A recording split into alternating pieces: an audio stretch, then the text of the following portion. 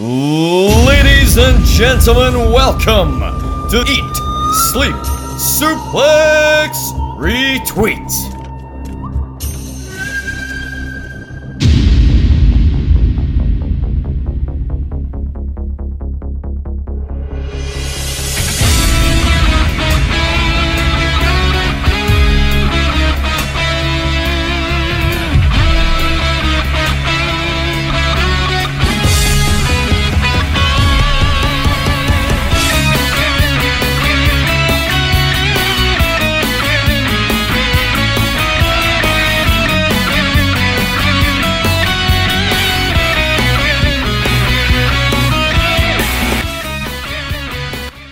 Welcome everybody to another episode of East Meets West here on the Eat, Sleep, Suplex, Retweet podcast and feed.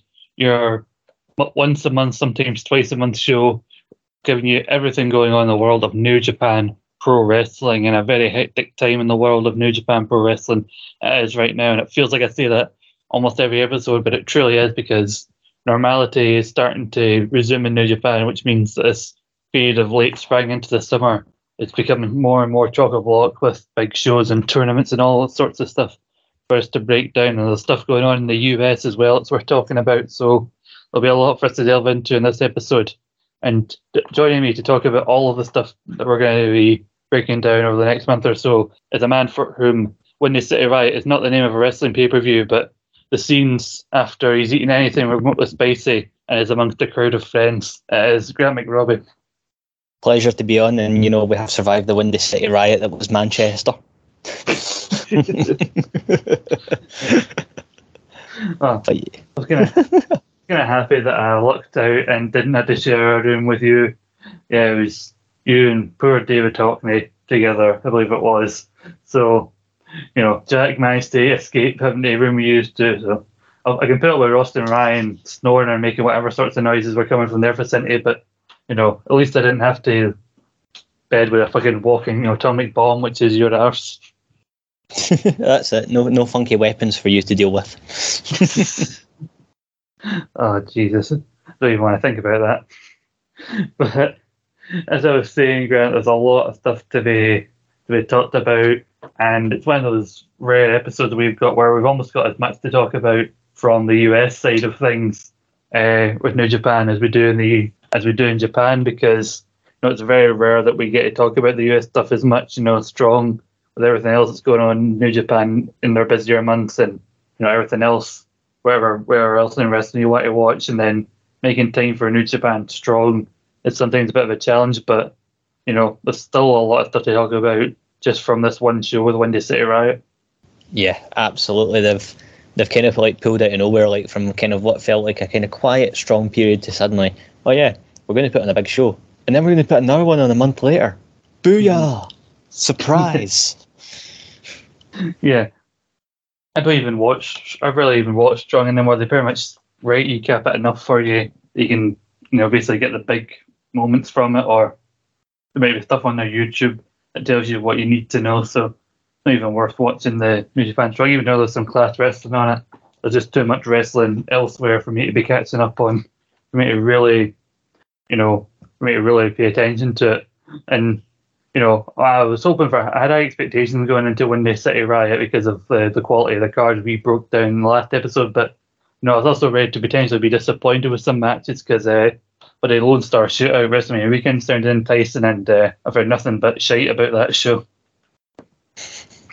Yeah, Lone Star Shootout is one that we don't talk about Lone Star Shootout anymore. No, we do not. But I said to you, privately when we were talking on Facebook, I joked, I love how this Forbidden Door relationship with New Japan and AEW, AEW gets Suzuki and Ishii and Jay White and everything to appear on their shows. And who do we get popping up for Windy City Riot?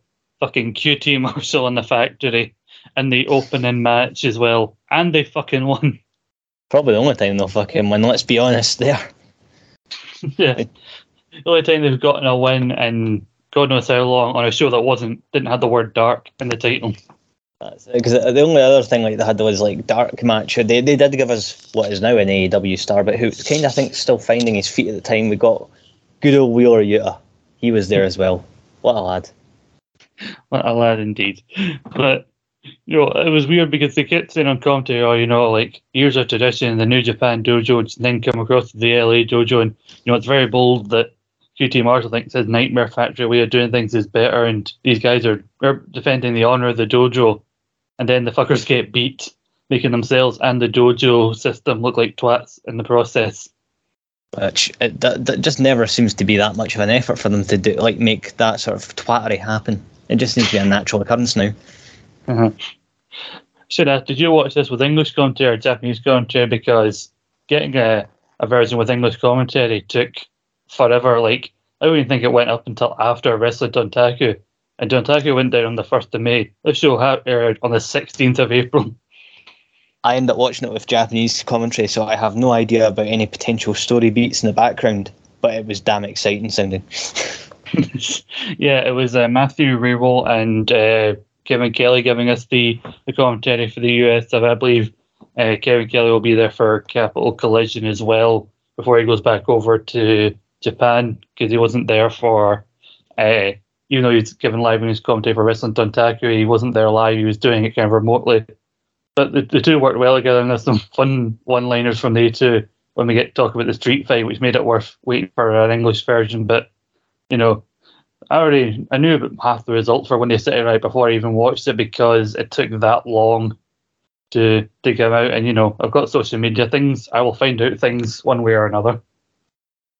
There is always a way to find things out, definitely. Sometimes it feels like a little bit more of an obstacle course to find out what's going on in New Japan, because you have to really go deep diving into Twitter, but we get there. Yeah, you'll get there. Someone will share a GIF or something out there. There were a lot of tag matches on this show, as can be expected from a New Japan show, especially one of these US ones. They seem to stack them with the tag matches. But, we had some fun, multi-man matches. You had a 10-man tag with Team Filthy versus Fred Rosser and pals, as they should be called, which also included likes of Josh Alexander and people like that. And you had Tom Waller. Originally, he wasn't going to defend the strong title, and then Nagata basically said to him, "Why no title match?" And so eventually he put the title on the line, and he did defeat Nagata in what was admittedly a solid match. Always like seeing when Nagata comes out and gets to properly go in a singles match against somebody who's not like a young lion, because he seems like with a lot of legends, they get brought in to fight a group of either other legends or some young lions just to teach them some respect and beat the shit out of them. But when the guy is allowed to properly go with somebody who can give it back, like Tom Waller, then you can see he can still go as well. Yeah, that's it. Like, Nagata, despite being in his 50s, is an absolute workhorse that just does not stop. He goes and he goes and he goes. And, I think the last couple of years, especially when they had like that limited roster during the pandemic, Nagata really stood out as someone who you could put into a good match with someone, give him 10-15 minutes, you're going to come out entertained. Mm-hmm. Yeah, you really got to see him over the last couple of years to really get more of these opportunities again. First there was the stuff with Suzuki over the summer of 2020. I think he got to fill out a couple of matches during the G1 when Naito got pulled out, and then he had that time where he just randomly appeared for a week on AEW because Moxley called him and said, "Yeah, come on over here. I'll give you a US title match." I believe that was the week he came out to the wrong version of Wild Thing as well. And if I remember correctly, we also had a little bit of Nagata and Shingo at one point as well. Mm-hmm. Yeah, I think he was like the first couple of matches filling out for Naito. So we got Nagata versus Tangaloa, and then him versus Shingo. And then there's kind of a revolving door where you had like the Bushi and Hiromu filling in for Naito during that tour. So, but it doesn't happen too often to see Nagata anywhere fighting in a regular like singles match. But it's always fun to see a match I knew would be a lot of fun to watch, even though it'd be very chaotic with all the guys involved. The 12-man tag between the United Empire versus Bullet Club, including Scott Norton, who wrestled in a t-shirt the whole match. But I'm not going to complain about that because the man can still rip my fucking head off in his 50s. Scott Norton proven Bullet Club is indeed for life. Is indeed for life. I don't know about you, but I was surprised to actually see Bullet Club not win this one, because as we get to a Wrestling Dontaku, as they usually do, they go through these ebbs and flows where okay, not doing as much, and then all of a sudden Bullet Club are becoming unstoppable again, and they're kind of in that run where they're becoming unstoppable again. But they're kind of end up putting over the newer faction in the United Empire. I was surprised, but at the same time, I was very happy Kyle Fletcher picking up the win for the United Empire, because it was great to see Fletcher and Davis finally getting a little bit more appearance and kind of making their proper New Japan debut. I loved it, because I'm a big fan of the guys from the UK Indies. Cannot get enough of them. Yeah, because it seemed like they were going to get an opportunity to do more in Japan, because you remember when they came over for Royal Quest, these two got the opportunity to fight GOD for the tag titles, and also people want to see more of them, but I never got a chance to see that fulfilled because, pandemic and everything. It is interesting. Also, I think they wanted to display the full strength of the United Empire, because I'm pretty sure, even though you had basically everybody in the group bar Ospreay coming out, and they all came out with Ospreay later on for the main event, this is pretty much the most members of the Empire you've ever seen in the one place, because you rarely ever get to see them all together, because it's always spread out across the different parts across like the UK or America or in Japan. But what I thought was funny, and I don't know if you noticed it, but during their whole bit where they're all posing in the ring and Great-O-Khan, all hail, is giving his speech at the end, and then when they all pose at the ramp, Nat Hanare has to repeatedly remind Mark Davis where he's supposed to stand.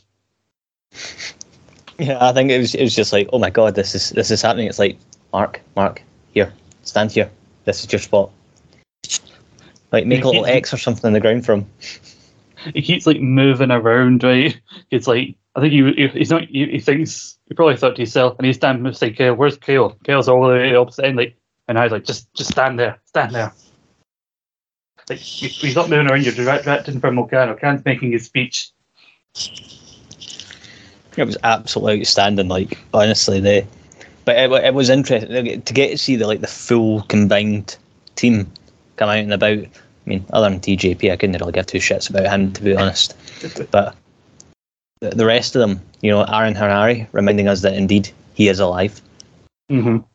The combined power of Cobb and O'Khan, it's a really exciting team, and also Cobb's going to be in the UK in the next couple of weeks as well. Happy days. Yeah, it's great to see them all here, because it's a very unique group of guys that have been brought together here, but you realise the talent that they really have in this faction and how much they could really do with it when they're all together. And I do like even how brief it was, the brief tease between Cobb and Scott Norton, an intergenerational version of meaty men slapping meat. That's it. As Big E says, you want your 5-star classics? Not me. I want big meaty men slapping meat. And then I went into a match that went longer than I thought it would. The 6-man Chicago street fight between Big Brody King, Finjuice versus Shane Haste, Jonah, and Bad Dude Tito. And, Juice Robinson, by the way, the big fucking lie. We'll get to him later on. But I swear to God, he's the wrestling equivalent of Andrew Garfield, so he is. Telling you he's doing one thing and then does another. But he and Tito, Juice Robinson and Tito should have really coordinated better, because they were basically wearing the exact same outfit for this. So much so that there's a spot where they're all brawling in the crowd, and one of them rips the other into the guardrail. I think it's Tito whipping Robinson, and the commentators can't tell which one it is because they're dressed too alike and they both got similar hair. It's like the Spider-Man meme all over again. Just pointing at each other. You. But yeah, like, the commentary was great during this, because Kevin Kelly kept coming up when he kept comparing this to the 6-man Chicago street fight from WrestleMania 13 between the Nation of Domination and LOD and Ahmed Johnson. He's like, where's the French announce team got destroyed that night? Why did they cancel the French announce team for that? They were supposed to be our human shields. And then when they do the fire extinguisher spot, and Kevin goes, it is like WrestleMania 13. The French announce team are dead. Vive la France. Just wails out Vive la France right in the middle of the match.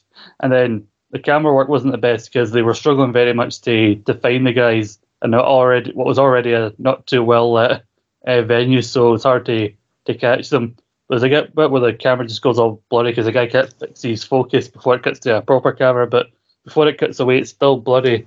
It's still bloody, and Kevin Cale just puts it, am I drunk or is the camera out of focus? Oh, it was properly. Honestly, I wish I had the English. I'd listened to it with English commentary because the Japanese one, I'm just like, these guys are very excited, but I do not know what the fuck is going on.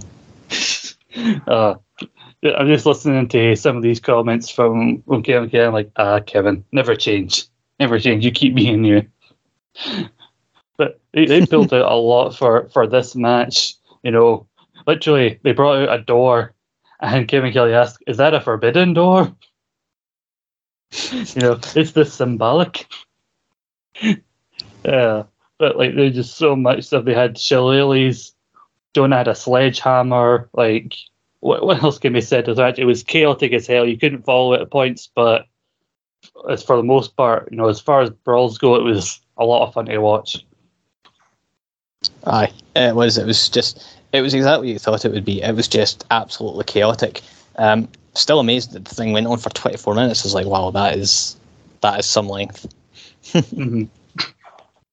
But enough about what Tony Storm said to Juice.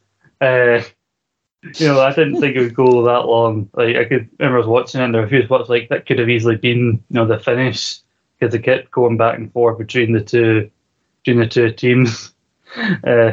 Matthew Ray also had a brilliant one-liner where they did that spot, which looked, you know, it made me wince, where they set the chair up on its side and then smacked it into Jonah's balls. Matthew Ray went, as a professional singer, I can say I think Jonah went up an octave or two. Oh, he definitely did. That was like, ooh. It's honestly like the goldfish bit in Scrubs. You're not me. It's me doing this. If I wasn't you, could I do this? Oh. Proper. Next level. But the good guys eventually came out on top with Juice and Finlay helping put away Jonah. And I think the feud's actually meant to continue. Like, they've announced a big match for Capital Collision, which is the show in Washington. I'll mention the card to that later on, because of some stuff that was announced most recently. But yeah, they're saying a great match altogether. Then we had the USFJ Open Challenge. This is one of the many things that I got spoiled for me ahead of time. I think it was Fight TV, even their official Twitter account tweeted out the video of the reveal of the opponent. Obviously, we'd been sitting here talking about a lot of things. We'd mentioned people like Colt Cabana, Punk, Biff Busick, and then just a video pops up on the Tron of John Moxley walking up to someone and goes, "Well, go get him, Shooter." And the pop for Shota Umino making his return with Shooter on the back of his jacket. Like, he's been wrestling mostly in the UK since he went away for his excursion and everything. We haven't seen him in ages, but, you know, the hardcore, you know, Chicago crowd will still remember the good times of 2019 of the bromance between Moxley and Shooter. You know, the reaction for that, even though Jay White's trying to no-sell it because he's still technically still very young. He's coming off his excursion, but, you know, I don't think anybody could have expected Shooter getting this kind of pop on his return. I know, it's crazy. Like, he'd done that big massive return, everyone lost their minds, and then like it's like he's went back to excursion though, because he's back in the UK and he's about to take place in he's about to take part in a tag team tournament, teaming up with Suji. Fair enough, but you know, I'm surprised they haven't decided. I imagine maybe do it in the future, but you know, they've got people who they will work with, like Rev Pro, they send young lions to also in the past, like Jay White when he's on excursion, he wrestled a lot in Ring of Honor. So I can imagine maybe in the future we might see people when they're sitting on the excursion, maybe they'll be popping up in AEW occasionally, like basically used to help fill out AEW Dark or whatever, getting battered on TV. But, you know, that's what you expect when young lions go on the excursion. They get battered a lot until they find out, you know, what their actual character is. Oh, God, yes. I mean, God love Shooter. I mean, to me, his character should just always be the adopted son of John Moxley and Renee Paquette. I mean, he has had a fair bit of this in the UK. Like, he even got a challenge for the Rev Pro title against Will Ospreay in the main event. So, you know, he's covering a niche for himself. So hopefully it won't be until we see him back proper, whether it be in the US or in Japan, you know, with a full-fledged character. But he held his own. I think it was just over 10 minutes he lasted with Jay White, or Jay White for the opening dropping with the Blade Runner, but you could tell like he frustrated Jay White that he took him that long to beat him, and you can even reference the fact that Jay White's made no friends with Shooter's father, Red Shoes, obviously always disputing with the referee, and he even starts shouting, I'm like, what would your father think? You're a fucking embarrassment. Honestly, God, absolutely incredible, and long live Shooter. Long live Shooter. Given what we saw, I'm sure we're going to talk about in a minute, which might be the end of the US of J Open Challenge, and while it's giving us great matches and everything, I'm kind of ready for it to be done for a while, because Jay White in Japan, that's where I really want to see him. That is where the money is. That's where the money is. The semi-main event, we had two singles matches to close us out. First, we had Ishii versus Suzuki. We're going into it, we were told it was like the record was 3-2 in favour of Suzuki. I'm kind of sad they actually took away the ROH TV title from Suzuki as quickly as they did, because I would have loved to have seen it on the line in this match. But again, you talk about slapping meat. The first 5 minutes or so is just them forearming each other for the most part. It's literally the unstoppable force meets the immovable object with these two. They are destined to go at it forever, and God, I love it. These two do a really good job of making you think that maybe there's some actual heat there, because the way a lot of these guys wrestle, especially these two, they wrestle in a way that makes you think they have legit heat with everybody they wrestle just by how hard they hit them. But when they get together, it's like, they owe each other money. Ishii owes Suzuki money, and Suzuki made a comment that offended generations of Ishii's family. That's how legitimate it feels when these two get in the ring. And Kevin Kelly even alluded to that it's long rumoured that these two legit don't like each other, but it's never been confirmed if they don't like each other. But, so I guess they relish the opportunity of being able to batter each other.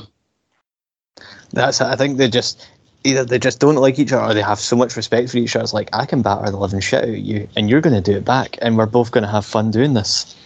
Mm-hmm. It's almost a rule in wrestling. The people you respect the most, you beat the shit out of more than the people you don't like. That's just the way it goes. That is just the way it has to be. This is the way. So they're going out the outside, and again, it's hard hitting as you'd expect. I say it's as you'd expect, but I don't mean that in a bad way, because the stuff you expect and you really want to see in this kind of match, and it delivered on the things that you want to see.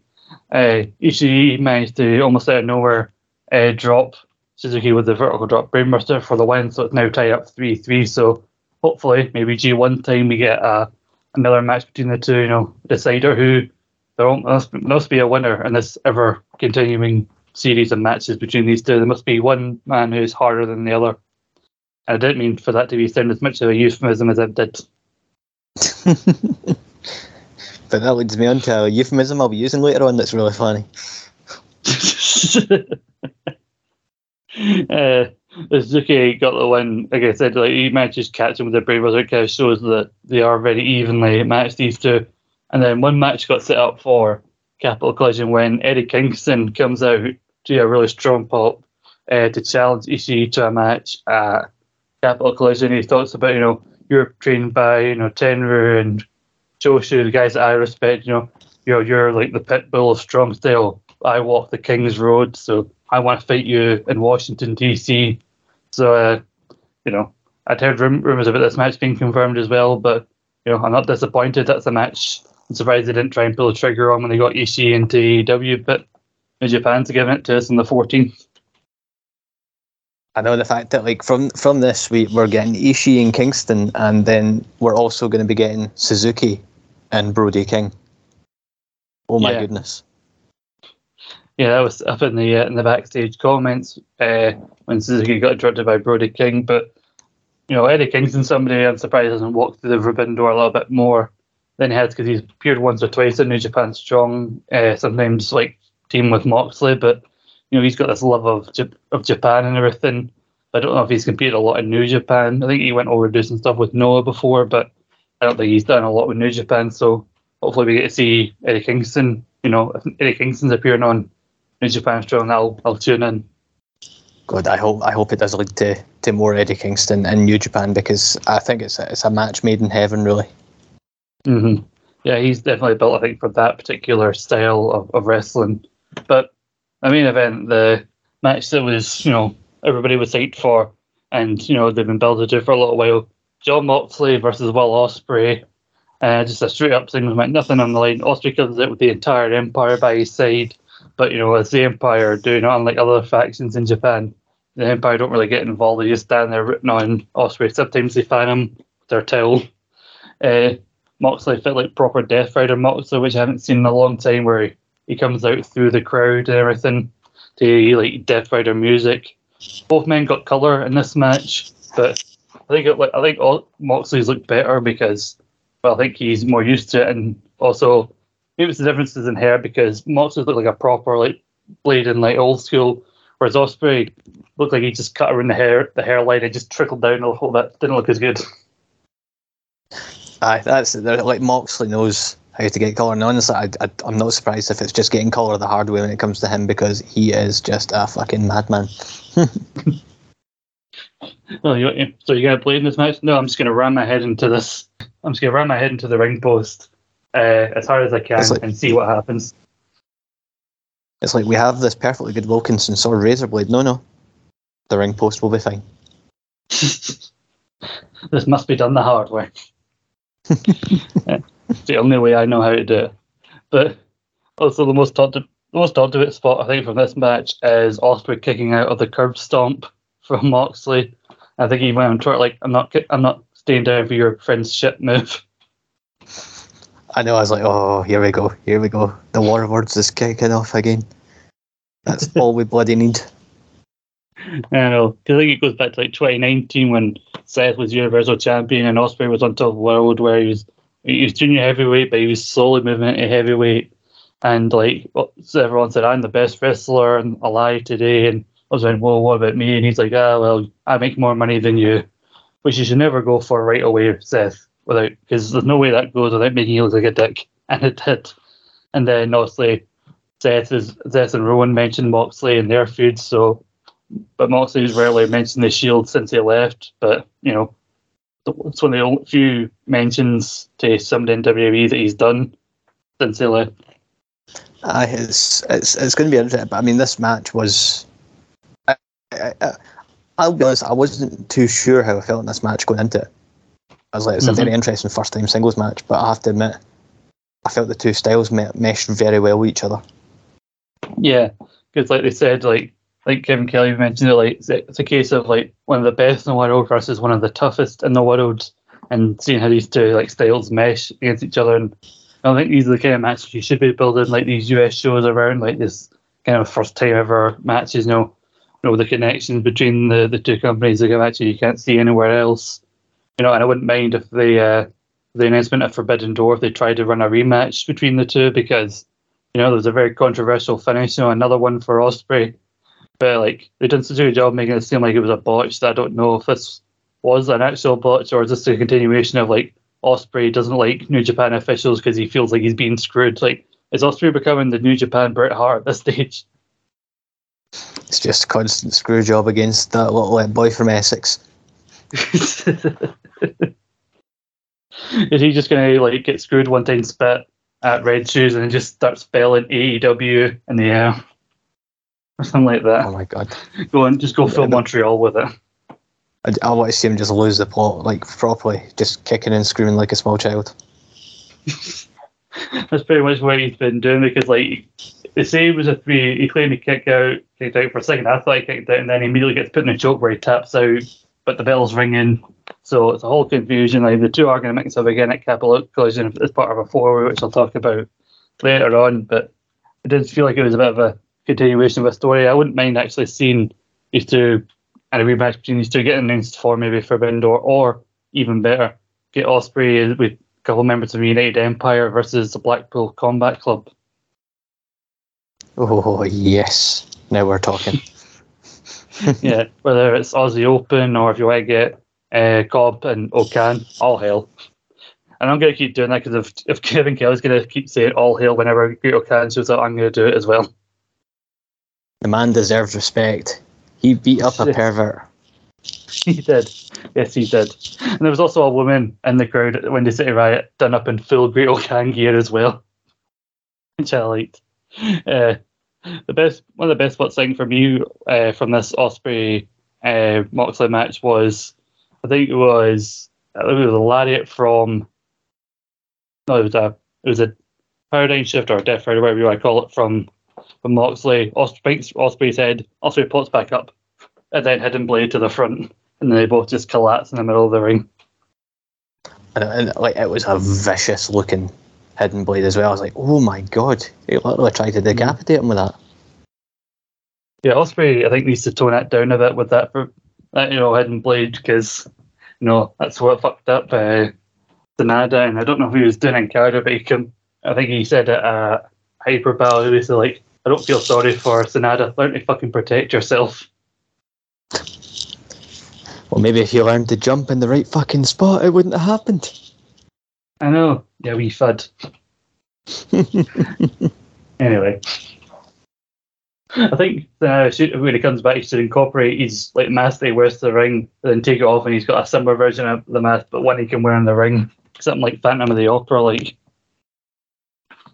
a smarter version of what Cody had back in the day in WWE. Kind of a cross between that and what the Undertaker had to wear when Viscera sat in his face. Oh my god, yes, that would be priceless. But I mentioned Forbidden Door just then. That's going down in June at the United Center in Chicago, a pay-per-view between AEW and New Japan Pro Wrestling. We talked about it being Chris Anthony Lopez on Central was one of the questions that we put out on the community page, asking for people's dream matches. And Grant just commented that comment section with a fucking essay worth of almost a full booklet episode of a list of a card of matches that he wanted to see. But Grant, if you could, for people who may not have seen that or listened to Central, which they should have, but if they haven't listened to Central, just what are some of your what was your reaction to this announcement? Because it seems like they say that Tony Khan's got a big announcement every other fucking week on Dynamite, but your reaction to this announcement and some of your dream matches to see on this show. My reaction to the announcement, I absolutely lost my shit. And I was like, you know what? Everyone's always taking the piss about Tony Khan and these announcements. Even I do it. And this is the one time we were all made to eat our words massively. He pulled that one out. And whoever made the graphics is clearly a Doctor Strange fan with all the portals. Yeah, that's pretty much what it was.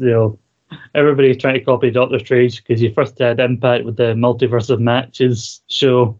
And then you've got this, and what are some of your dream matches for this show? You put a fair few of them in the community page. So I rattled off 6 in the community page, which were CM Punk vs Kenta, providing Kenta's fit and healthy by that point, because we still don't know exactly when he's going to be back. Jay White vs Adam Cole. I love the idea of that. Tanahashi vs Moxley, which we'll discuss a little bit, but in an actual one-on-one situation would be a thing of beauty. Daniel Garcia vs El Desperado. Not Garcia the entertainer, but the PWG style of Garcia. And the last two were one was technically a singles spin-off of the bigger one, which would be ZSJ vs Danielson, or do Suzuki-gun, which I'd have Suzuki, ZSJ and Taichi against Blackpool Combat Club. Fucking money. Does sound like money. The Kenta Punk one is a match I don't think it's been talked about enough in terms of all the matches that are being thrown around. Even Kenta himself put a photo up of Punk after this announcement, went, no more excuses. So Kenta clearly wants it. I think it's just a case of how much does Punk have any interest in fighting Kenta in this match. The ZSJ Danielson one is a match that almost feels like it has to happen at this stage, because there's a whole story of it's just as Meltzer made the best technical wrestler award, the Danielson award. Danielson went to WWE, and pretty much almost every year since then it's went to ZHA. So Danielson's like, I need to win my own award. And so I almost feel like that needs to happen at some point. I already mentioned a bit Moxley, like maybe another thing with him and Osprey or him and Tanahashi, as you said. I propose this idea on Central that like there's an opportunity for Jay White to potentially be the New Japan, the IWGP World Heavyweight Champion by then, because between now and that show we've got Double or Nothing and Dominion, which could shake up the card massively. But what the idea of like if Hangman retains against Punk, and Jay White wins the IWGP World Title, and you have Hangman versus Jay White, the idea of the two world champions facing off. I think there's enough of a history there because Hangman was a part of the Elite, and now Jay White's, with this rejuvenated Bullet Club, and the idea that he's now in with the Elite, and you can have some fun there with obviously him poking fun at Hangman Page for no longer being associated with the Elite anymore. And there was that history between those two when they used to feud over the US belt back in, I think it was 2018. Yeah, that's it. There's so much history they can draw on because a lot of the guys in AEW have been involved in New Japan. New Japan guys have been involved in AEW in some shape or form. This is, I mean, literally, we could do like a full bloody 2-hour episode just discussing all the potential match combinations that would actually make a solid card. Mm-hmm. Yeah, 100%. I mean, I know we're not the biggest fans of the House of Torture and everything, and there are certain people who maybe should get in the card instead of House of Torture, but if you insist on keeping those 6-man belts on them, you need to have them defended on this show because, like, if AEW does one thing, better than most other companies, it's factions and trios. So it'd be a waste for one AEW trio not to challenge for those 6-man belts, especially with the rumors that they're kind of waiting for Kenny Omega to come back before they push ahead with any plans for trios belts. Because was even reporting that a set of trios belts have been made. They're just waiting for the go ahead. Yeah, I've seen about that, and apparently, like, the big thing that they're wanting to wait is for Omega to be back, which makes me think Omega and the Bucks against Cole and Red Dragon? Possibly. Like the idea, like you said, Daniel Garcia getting involved and with some of these guys in New Japan, because I'll just say it right now, I know it's a detour, but Daniel Garcia does not belong to Jericho Appreciation Society. Like, it doesn't feel genuine when he calls himself a sports entertainer. I've even heard rumours that, like, they wanted him for the Blackpool Combat Club, which does suit him, but Jericho's like, no, I like this kid. I want to try and help him. Like, if anything, you're hindering him. Like, you're not going to be able to do the same thing with him as you did with Sammy Guevara, because no offense to Daniel Garcia, but Sammy Guevara is more of an entertainer and has a bit more personality than you, whereas you're more about beating the shit out of people. You belong with the arse kickers like Danielson and Moxley. Exactly, and Daniel Garcia, the most polar opposite thing. He's a sports entertainer in AEW. He is the PWG World Champion right now. I know, like, it's just so different. Here's a wee Marvel reference for everybody. And PWG places that he's Mark Spector, but he's Stephen Grant in AEW. Oh, I love it. Oh, Midnight reference. Oh, coming out with those topical references. Yeah, I say this a week or so after the Midnight's finished there.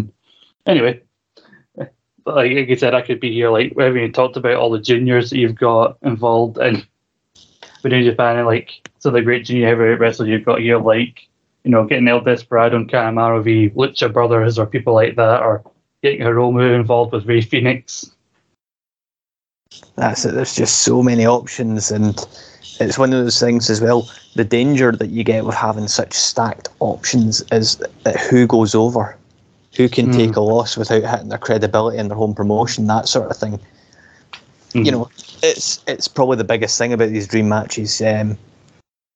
Some people could quite easily take a loss and it wouldn't dent their record, and there's other people where like, I think it'd be a good idea for them to lose. Yeah, because everybody's like wondering if they'll have like the two top like champions wrestle like the IWGP and AEW. So like the one match I proposed there, but everybody's wanting a big match for like Okada. You got to think Okada's going to be on the show, but what happens with Okada? Does Okada lose? But you got to have a big opponent in it from AEW. everybody wants him against Punk or Danielson or people like that. So, hopefully they'll be able to navigate it, because so far I think they've been able to handle it pretty well with like when guys cross over to different shows, because they had Joe beat Suzuki and they were able to work that out. I think it'll definitely go better than when Ring of Honor and New Japan did the G1 Supercards show. So I think this show will be more fun to remember than that show. Aye, that's it. There's so many options, but I am thoroughly looking forward to it when it happens. It is going to be brilliant. One match, I forgot to mention, I'll just mention this and then move on, because I mentioned it on Central. Give me Samoa Joe. I think it's several people, but most of all, I want Samoa Joe versus Shingo. Oh, no, that would be beautiful. Mm-hmm. You don't have to put the Ring of Honor belt on the line or the KOPW trophy on the line. No, nothing has to be on the line. Like I said, just two men in the ring slapping all sorts of meat. That's it. Like they just, because Joe is looking like a force again. So my God, let it happen. Let it happen. I know. I mean, you've got to take advantage of these dream matches with Joe, and I'd say this with all due respect, but he's getting a bit older. He can still go, but he has been injury prone in his last couple of years in WWE. So he's like, give us these dream matches before Joe potentially gets injured again. God, please don't just let everyone stay injury free for the next few months. Let nothing bad happen. Give us what we want. Give us what we want, because in anticipation for this, we've had quite a bit of crossover with New Japan wrestlers going over to the US, like Ishii and Jay White getting involved with stuff in AEW, because Jay White helping Adam Cole defeat Ishii in that One Heart qualifier. Then you've got also the Bullet Club becoming a major presence in Impact Wrestling, and Ishii went over there as well. He beat Jonah in a hell of a big man match at Rebellion, and then he got to wrestle Josh Alexander in a losing effort for the Impact World title Under Siege. And I felt kind of happy when I seen that match announced for Under Siege, because I remember when I got to be on the call for Impact for Better Glory with Josh Alexander, I asked him, is there anybody in New Japan you'd like to face? And he mentioned two people by name. One was Shingo and the other was Ishii. So he's at least got to get one of those matches out of the way so far. Yeah, I mean, I watched the Ishii Josh Alexander match, and it was kind of obvious who was going to win. But what better way to have a first defence than against a veteran like Ishii? And Ishii doesn't lose anything in the process. He still looks $1 million. Yeah, like when they bring guys like these over, like they lose to people that they by all rights should lose to, and they beat people who, for the most part, they probably should beat. Because like Jonah, he has taken some losses like Alexander and Ishii, but he still looks like a hell of a presence, and he's still been put over against people like PCO in like big matches, and so he doesn't lose anything. Also, but he's putting over Josh Alexander, who's the world champion, as he should be doing. So, I think they're getting better between the companies now of taking the politics out of it and being able to negotiate like who wins what match without it taking away from anything. That's it. There's just so much that's went there, and the forbidden door being between two companies, wouldn't say no to Impact getting a little bit of involvement in the future as well. Could make some interesting choices. Yeah, because quite a few bit of a Bullet Club presence in Impact, with Chris Bay and the Good Brothers being contracted to New Japan and everything. You had like Bullet Club and a 515, which included ELP getting to come back over to Impact Wrestling. I wish that at some point Ishimori would come back over to Impact even for a month or so, because before he joined Bullet Club, he was over there for a little while. He even got a short run as X Division champion. I'd really like to see him back in the mix for the X Division title again, or even him and ELP going after the tag belts in Impact Wrestling.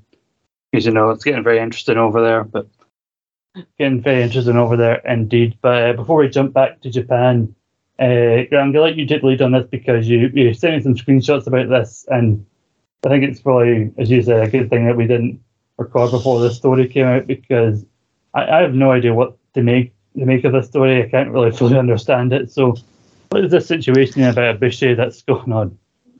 So it's very, even myself, I'm still trying to get my head around this whole thing. There's been a lot of sort of like translations. Some translations kind of match each other, some get a little bit more different in their interpretation, as is the difficulty of translating from Japanese. The general consensus seems to be, though, Ibushi has went on, quote unquote, a shoot on New Japan, or at least one particular person in New Japan, Kikuchi, who is apparently some sort of higher up in New Japan, who Ibushi has apparently had heat with years ago because he believed that Kikuchi was doing him out of merch money. Essentially, some of the things that were kind of accused towards him was that he tried forcing Ibushi to come back when he wasn't fully healed. He also apparently threatened to get Ibushi's contract terminated, even though Ibushi said that he'd spoke to Gedo, who is higher up, about appearing on a different show in Japan. From what I've read, overall, that is a huge deal, because Ibushi actually acknowledging Gedo as a booker publicly. That's, well, how often do you see Japanese wrestlers break kayfabe? It pretty much never happens. So at the moment, the rumour mill is in overdrive, and it's one of those things that I'm not going to feed into the rumours. I don't know what's going to happen at the back of this. I'm watching it as it unfolds. A lot of people are concerned. A lot of people are confused. We can only just wait and see what happens, but it would be hard not to mention this because it has went alight all over social media, this news about Ibushi, and potentially it could look bad for New Japan, or it could just look bad against this one guy in New Japan. We will need to wait and see.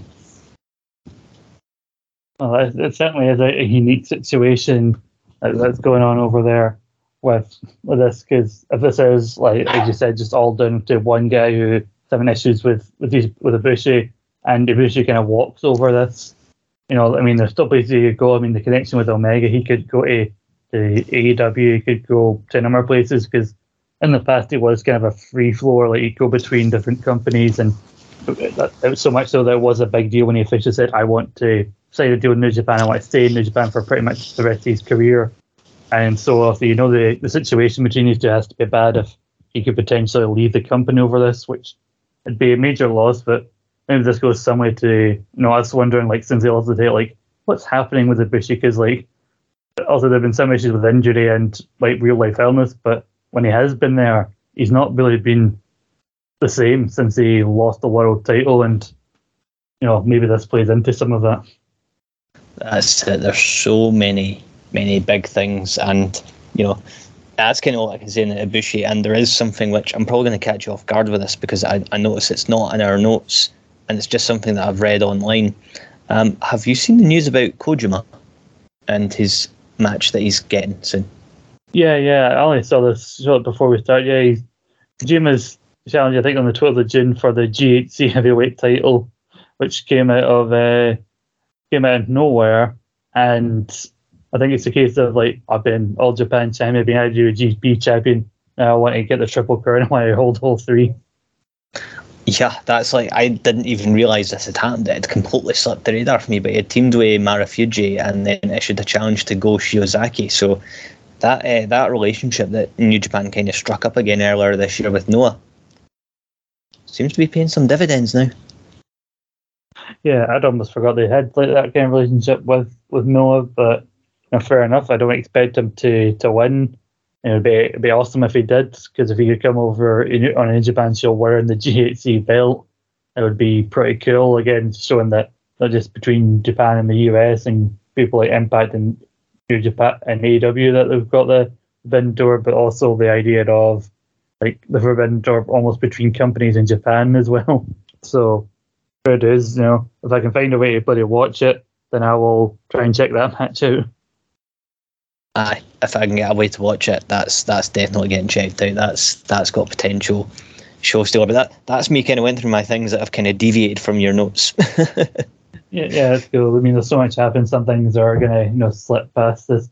Something I should mention about AEW, that they've now got AEW with Japanese commentary on New Japan World. Yep. I don't know what happened. My brain took a mild intermission just there between words. But yeah.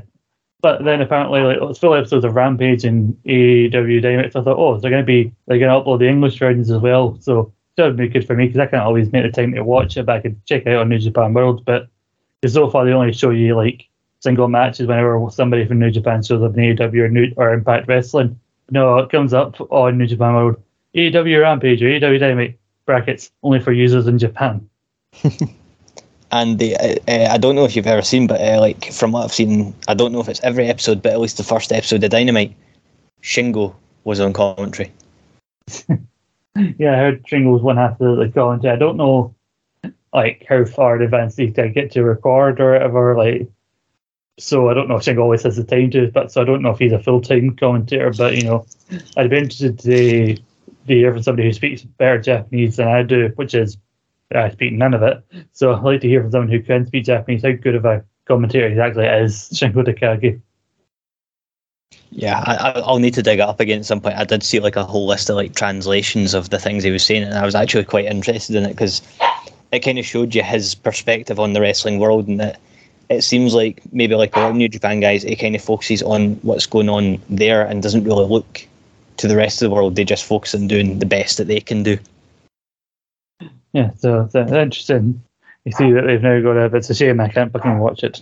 Well, not full episodes at least, and I feel so. It's a first world problem, but fuck it. So we'll go into the Japan side of things with New Japan and see what happened on the Golden Fate series. Now, from what I can see, a lot of it, big things that happened on there, and I don't think there were that many can be covered when talking about Wrestling Dontaku, but Final Night did feature two big title matches. You had Tanahashi and GOD versus House of Torture for the six-man tag titles, which they were unsuccessful in challenging for. And then yet another very unique KOPW 2022 Provisional Trophy match between Taichi and Shingo Takagi. And I'll go out on a limb here as well. I don't think it'll be that much of a debate for some people, but this is the best KOPW match they've ever done. Oh, yeah. Undeniably. So I was kind of confused with the stipulation at first, but by the end of it, I was just losing my shit. I was like, this is fucking wild. Yeah. So I think Shingo wanted like a 3-fall match where you win the first fall after you get a 1 count, second fall after you get a 2 count, and then final fall after a 3. And then the Taichi stipulation one where it was a best of 30 count. So like basically you can go for a cover. If they kick out 2, I just can on the scoreboard it comes up 2, and the first to get to 30 wins. And I wasn't sure how much I'd enjoy this match, but I was gripped because like I watched this match and then watched Dontaku straight after it. So I was very gripped, and then seeing these two on opposite ends of a 6-man at the start of Dontaku, felt very like it really flowed into one. But like the fact that Shingo also was behind for most of the match as well, and you're waiting for the moment to see how many counts they get when they hit their finishers as well. Like there was just. I was unexpectedly gripped into this, and I was rooting for Shingo throughout. It was a match which I didn't know what to expect. I had a feeling it would be good because these two have kind of got good chemistry in the past, but to actually watch it and just see how much they absolutely ripped the arse out it was absolutely beautiful. Mm-hmm. Because like the Taichi was ahead for like the majority of the match, and sometimes it happened so quickly that I couldn't keep up with it, and there were points where there was a bit of a glitch in the fucking guy running the scoreboard. Sometimes couldn't keep up with it either. But Shingo managed to come back from being like it was like 28 to 24, and Taichi just needed a 2 count and he would have got it. Then he got a 1 count, so it's 29-24, and you're good. Like Taichi just needs one count, and he's got it. And then Shingo manages to catch him with a second last of the dragon to beat him 30-29. I think it was for a match I don't think you'll ever see the likes of again. It was very well put together. I doubt they'll make that a tradition, a run thing, that kind of match. But I'd love to see that again to see how if it was a one-off that was so good, or could they actually make that work. I reckon they could make it happen a second time. I reckon they've got it in them to make magic. Mm-hmm. Yeah, I think there will be a rematch between these two, and whatever situation they choose, they will make magic again. It's very interesting. Like Shingo, he's been never champion, junior tag champ, 6-man champ, and world champ, and he's done a lot for whatever title he's held. So a run with Shingo being the KOPW provisional trophy holder is not something I thought I'd see going into 2022, but it's something I'm very interested to see what happens. Yeah, that's it. It's become a very much anything can happen title. So more of that, please, New Japan. Have fun with it, Gedo. Yeah, totally.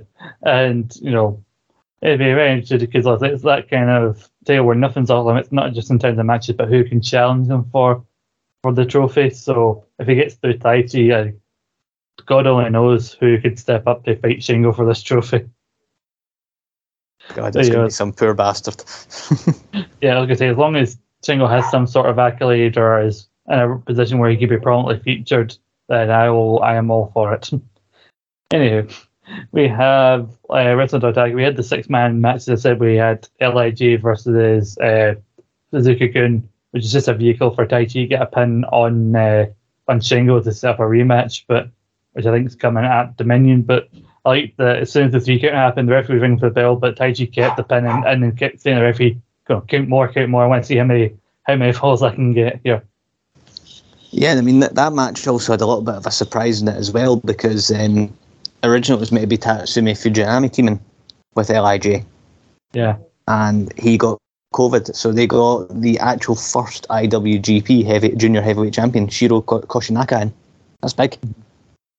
Yeah, I almost forgot that Fujinami was meant to be part of it because I remember we ran through the card at the start and it went LIJ and X versus Suzuki, and like, is there a thing about a mystery opponent? Did I miss this? And then I remembered, oh yeah, there was the Fujinami story, but fair play getting another legend in for this match, and he was he was like the man who pioneered the hip attack. So he's even showing the other guys on LIJ how to do it properly.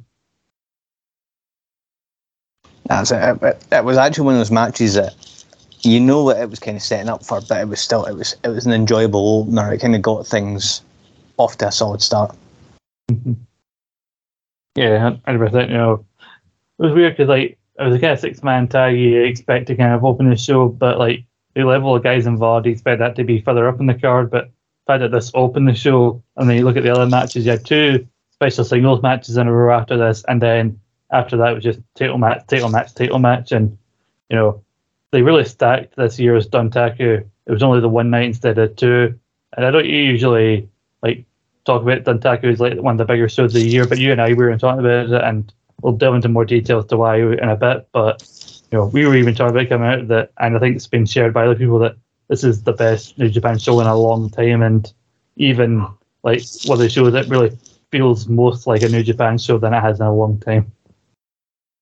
I'm just going to openly say it, because let's face it, we have had some banging matches over the last 2 years, but I think it's been the best card and the best matches we've had in the last 2 years, because it genuinely felt like anything could happen.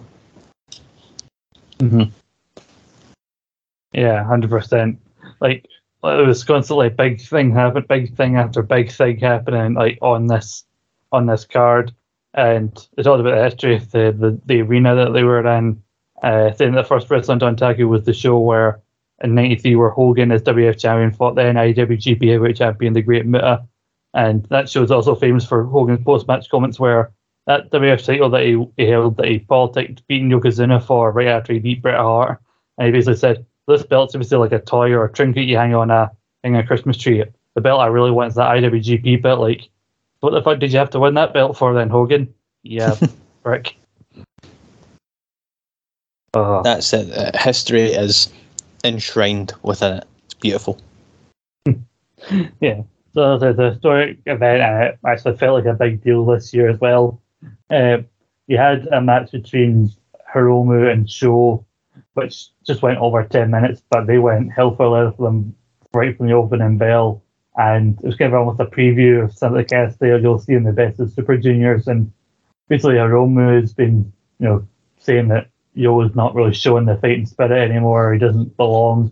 Because obviously, you remember at the start of the Best Super Juniors last year, Hiromu beat Yo in under 5 minutes in his first match, and that was part of a bad string of luck for him.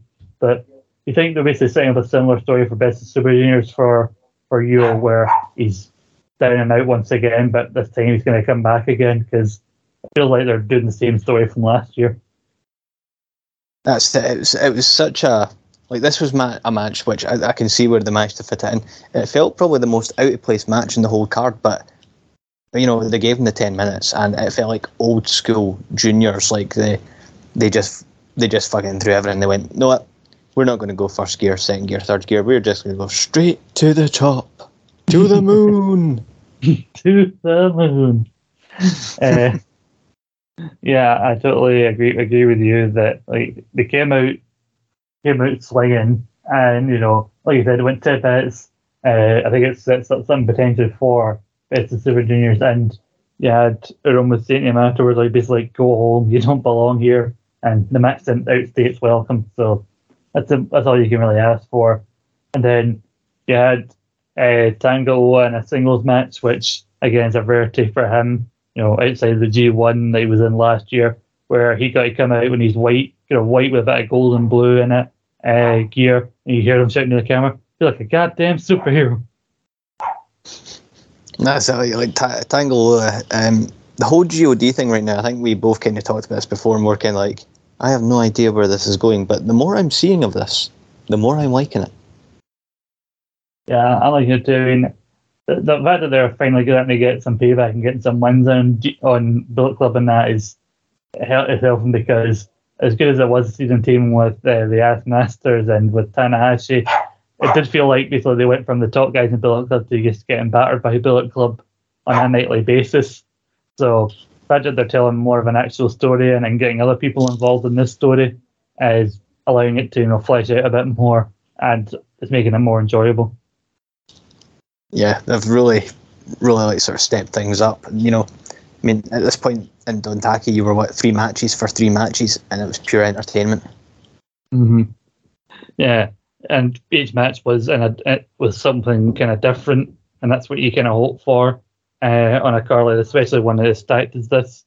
Now, then came a match that I was conflicted about, because we love the Ass Masters on this show, where we're the ones who, we may not have been the first, but we're the ones who keep calling them the Ass Masters all these months later, defend the tag team titles against Kanemaru and Doki. And was part of me hoping that the Doki Choki would lead to gold for Doki? Yes, it was, but it was not to be. No, indeed, it was not the time yet.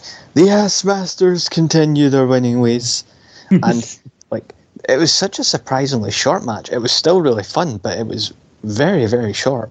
Not even 10 minutes long for a title match. Quite odd, but I enjoyed it.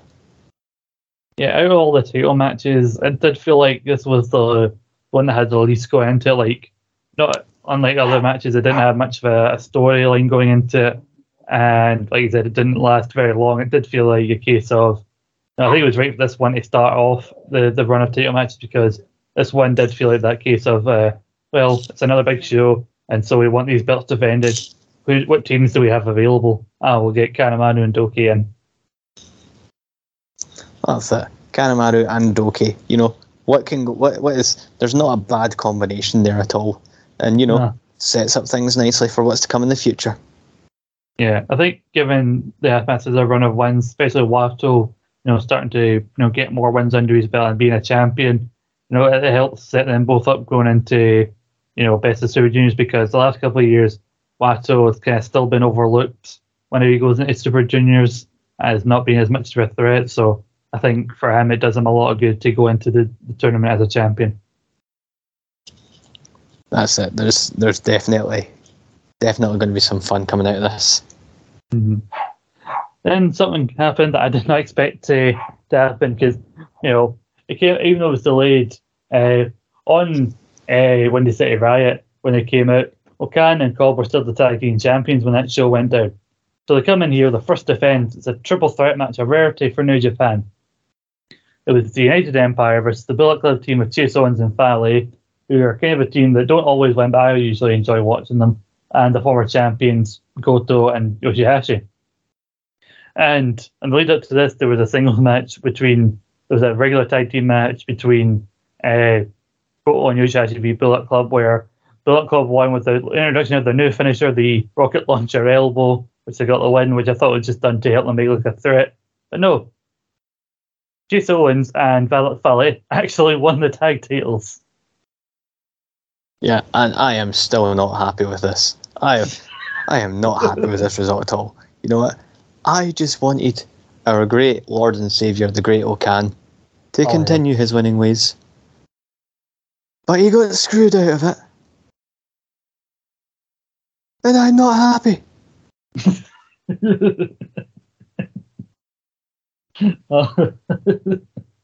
I know. If any group in Bullet Club was going to win the tag title, this is not the two that I thought it would be. And like, it was only they won with that rocket launcher elbow. It wasn't even. It was like the second time they'd done it.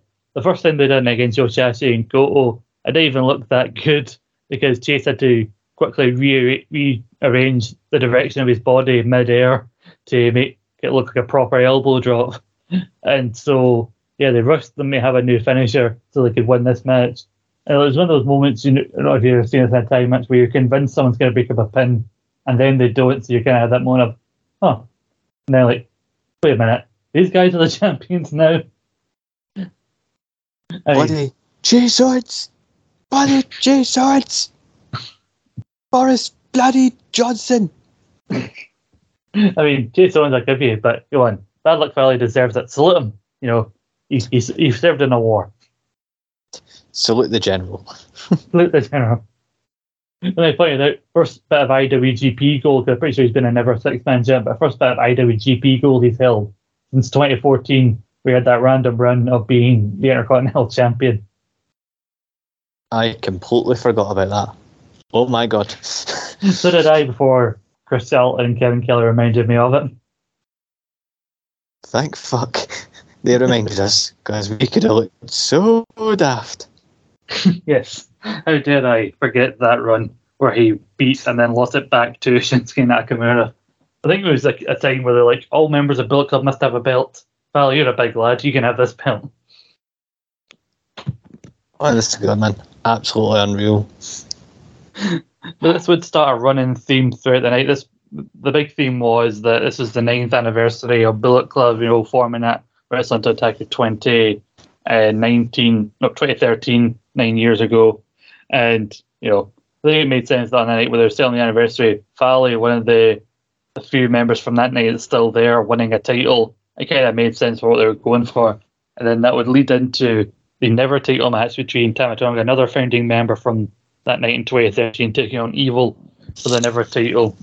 And I was firmly in the camp of Tama Tonga for this, to try and take down Evil. You had, House of Torture trying to get involved.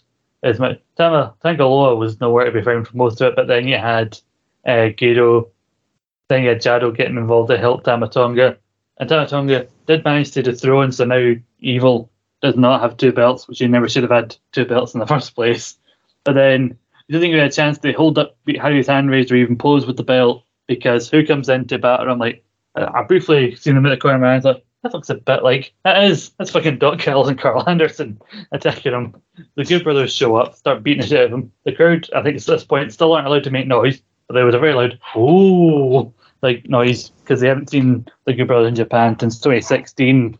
And I really like this, what this is setting up, even though Carl Anderson posed with the wrong belt. I know, it was quite a like, I'm not gonna lie, I lost my shit at this. I was absolutely marking out like a big dirty mark, because we've been talking about the Good Brothers eventually returning to Japan for so long, but never did I expect it to be a case of them going straight for Tama Tonga after he's won the openweight belt and setting up a challenge. Oh my god, I cannot wait for that match. Yeah, you big dirty smelly mark, you. Okay, Ducker. But actually, recently, I mean, I've slied them a lot in the last couple of years, but with this whole like talking shop thing and their really unfunny style of comedy that they insist on doing, which is just a lot of dick jokes that aren't funny. I mean, dick jokes can be funny, just not the ones that they tell. But recently in Impact with Bullet Club, the fight against Honor No More and their performance in that gauntlet that they had back at Rebellion and this appearance here, they're starting to feel more like the old school New Japan versions of the Good Brothers, and those are the better versions of the Good Brothers, especially Carl Anderson, being proper Machine Gun Carl Anderson again. So I'm all for this. He even played his old Machine Gun music at the end of this segment, and there was a funny backstage comment with two of them down in a beer and talking backstage, and like, I've lifted the wrong belt. I don't give a fuck. I make millions of dollars a year. Honestly, I loved that, and I took the time recently to watch a little bit of the Talking Shop vlog, and it was them travelling over to Japan. They actually travelled with Jay White. Honest to God, it's funny as fuck. they're just having a laugh, and they're like getting Jay White to like just constantly appear on video, and then they're like, it comes up, Luke Gallows, and it says in brackets, this is the site of Luke Gallows 10 days sober. Oh, that's like 10 days. Wow. They unveiled new Bullet Club shirts when they showed up because the skull looks a bit different. I think at the bottom it says BC for life or something like that. But, you know, with the borders kind of being open again with this and the tournament that we're going to talk about in a minute with Best Super Juniors, this is hopeful to see more of these guys in New Japan in the future, and hopefully this means the end of the year World Tag League that we'll see these two guys again. It could finally be happening. What we've been trying to guess for ages, it might be happening. Woo! Yes, indeed. You know, even though Bullet Club lost a belt, like as a case of they came out on top, because I forgot most of what happened in this match as soon as the Good Brothers got involved and started beating the shit out of Tama Tonga and setting up a singles match for Carl Anderson, and I think he's fairly underrated in terms of a singles wrestler. So, you know, obviously I'll look forward to that. The battle of who does it better with the gun stun. That's it. It's Battle of the Gun Stuns, Battle of the OGs. It's going to be special. It will be very special, very emotional as well. And then if things couldn't go better for Bullet Club, you know, Tangaloa just got beat up, and then the guy who he introduced into Bullet Club at We Were Wrestling on Tag a few years ago, Taiji Ishimori. Again, I just thought he was a placeholder challenger before Desperado went into another Super Juniors as champion. But no, Ishimori tapped out Desperado for his third IWGP Junior Heavyweight Championship. And again, I'm like, that's 3 matches in a row. Bullet Club is taking over the fucking world. Like, the fact of the matter is, we were like, oh yes, Celo Desperado's time to go into BOSJ as champion. Gedo, hold my beer. Oh, that's a nice junior heavyweight title you've got there, Desperado. It would be a shame if somebody made you close up lose it before the tournament. Every bloody time. They're just doing my boy dirty. I know, but I feel like he held that belt for you, because I know he briefly lost it to Rob Eagles, then won it back, but he won it back at a Power Struggle. So from November up to May, it's one of the longer single reigns we've seen for that belt in a long time, because, you know, we've had some short reigns and then people like Hiromu having to vacate it and everything. But, you know, I'm also at the same time kind of happy for Ishimori getting the belt back, and hopefully going into this tournament, he's taken more seriously as the champion during the Super Juniors than he was in 2020, where he pretty much did feel like an afterthought while being the champion. That's it. The junior heavyweight belt has really had a rough time over the last couple of years. What we've got to talk about soon enough, though, I think the times are changing and it's going to be exciting again. Oh boy, oh boy, oh boy. It is very exciting, but, you know, again, like I said, I was not expecting it, and so going ahead, like even into the main event, like, because they'd swerved me so many times by this point, I'm like, I don't even know what's happening. I'm just going with it. I'm not even making any predictions for who I think is going to win these matches. No, that's it. Like, there's just it's now going into Bizarro world. We are entering the multiverse of madness with Gedo's booking. It pretty much was, and then we went into the semi-event, which for the US title, it was meant to be Ospreay versus Tanahashi for the vacant title, but then Ospreay had COVID, or he tested positive at least.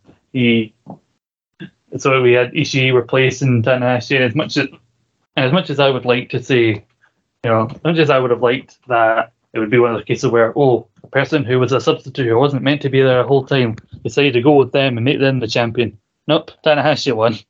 You know, it was a hell of a match, and Ishii put up one hell of a fight for the 23-minute match, but, you know, it was still sad not to see him winning IWGP Gold. And like Ishii, I think he's been tag champ, but I don't think he's held an IWGP singles belt yet.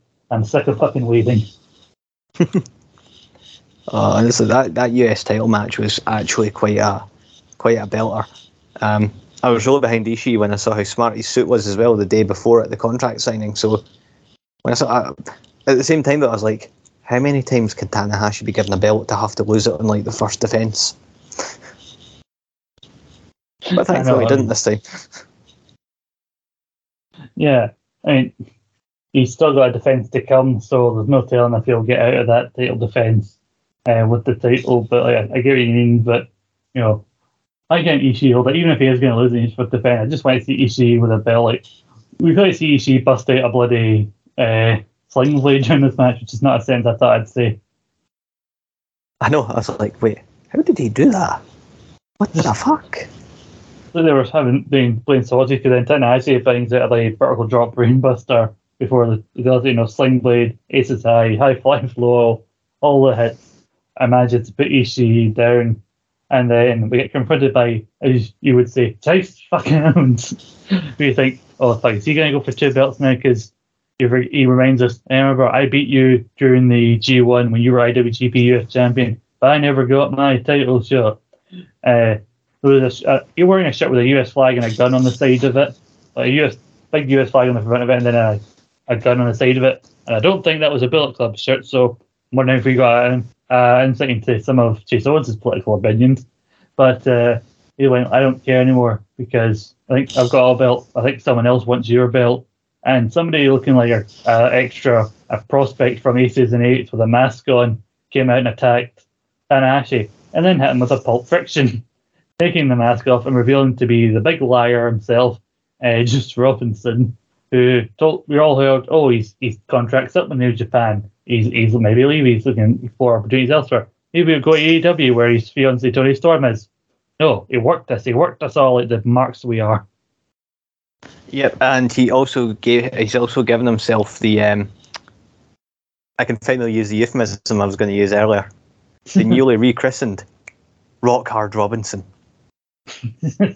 After all the dick jokes earlier, there's another one. like Carl Anderson did a promo at the end of the show. Like he was introducing everybody and they went, the newest member, Rock Hard, Juice Robinson. I'm like, I beg your pardon. Like, is that an actual thing? But yeah. But did he introduce himself in the bedroom that way? Well, no, I'm not even going to go there. But don't. Yeah, foreplay first. I'll show you why they call this the left hand of God. I mean, you get some decent listens for this show. There's the people who like to hear about Japanese wrestling. Nobody else in the podcast gives enough of a fuck to listen to this, so we can say whatever the hell we want on this show, because who's going to complain about this? Other than maybe Juice Robinson and Toni Storm, but the chances of them listening to this are very slim. And if they are listening, we are big fans of your work. Yes. Anyway, I mean, Tony, I'm rooting for you in that Owen Hart tournament, mainly because I've got you on my draft team. I see this recording this tonight. She's meant to fight Jamie here. This will come out after, so I could look like a fan if she loses when this comes out.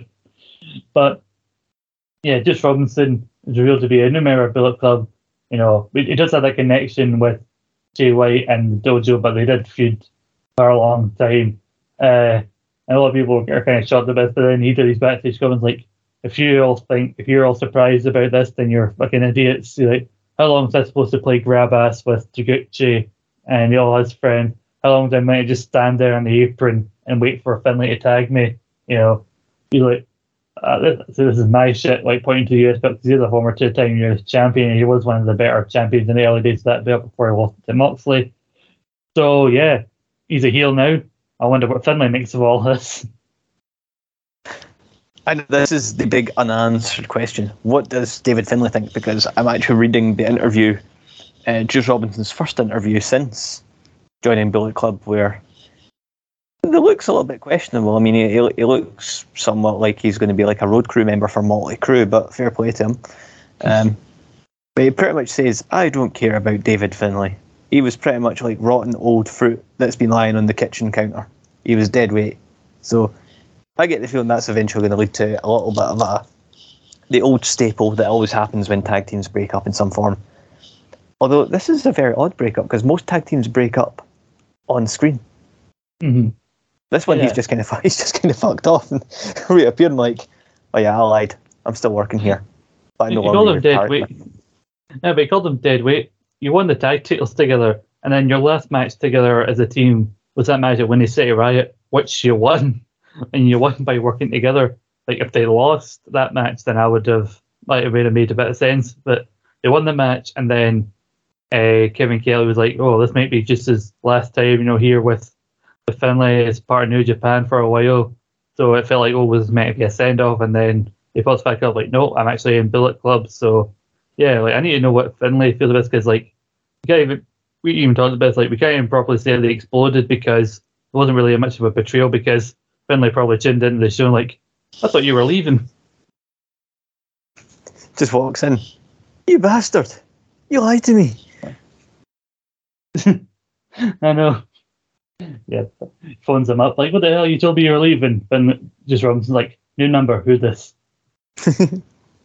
Sorry, I do not know this Juice Robinson.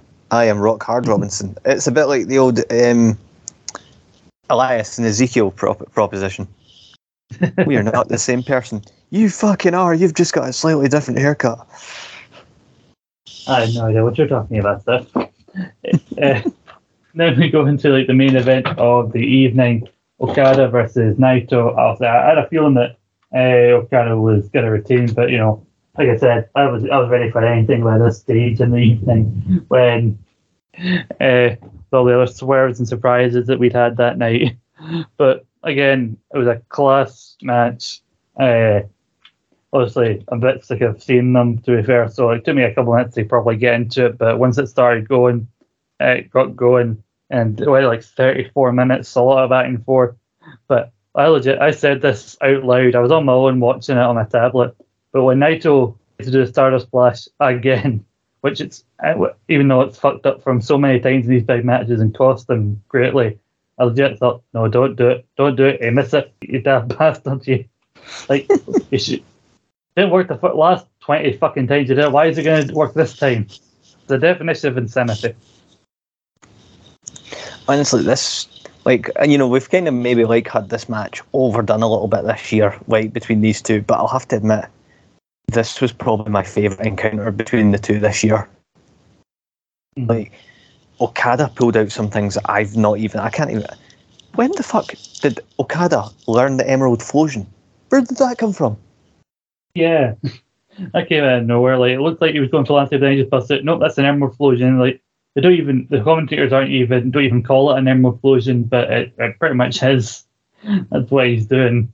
And he tries the money clip for most of the match, but eventually it's he brings out the spinning tombstone, the proper one, and then Rainmaker to get the one, the old reliable. Unlike Naito constantly going back for this old splash. When Okada hits these moves, he actually connects with them.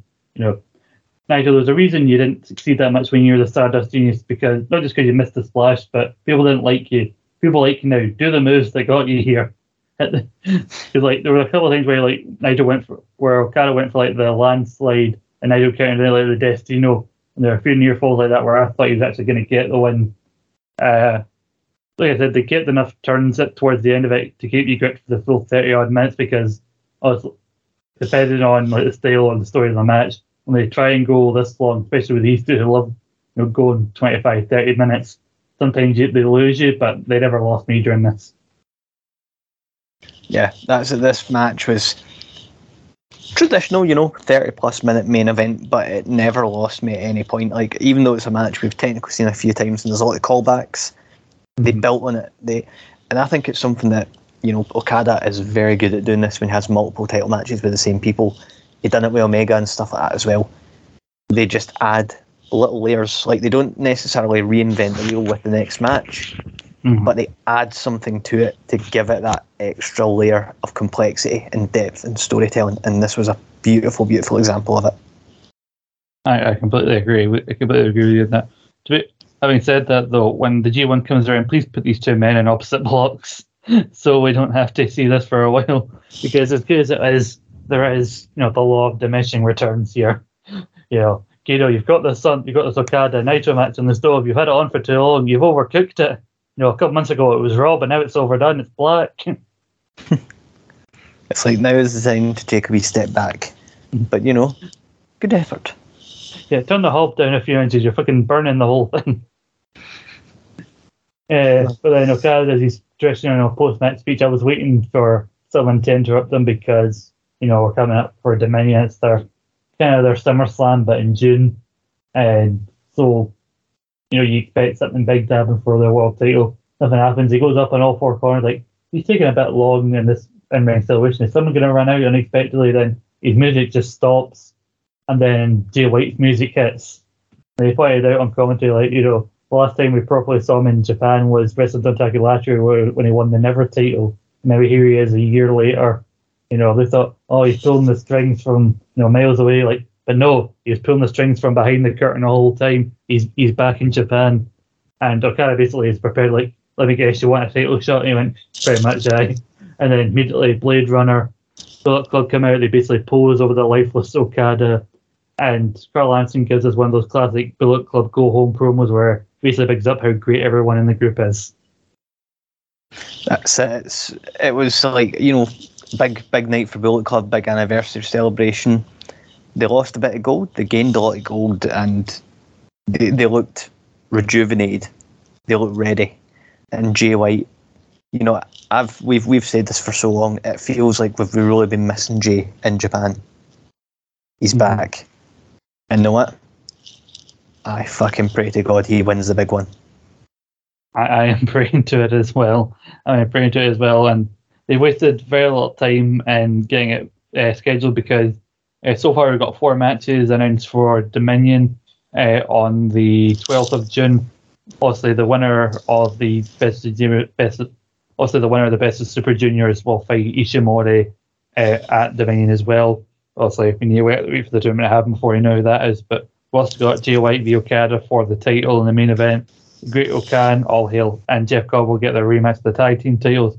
Anderson versus Tamatonga for the Never title, and a rematch between Taichi and Shingo. So matches you pretty much expected to see happen, but all have something on the line. So even just those 4 matches alone makes Dominion worth watching.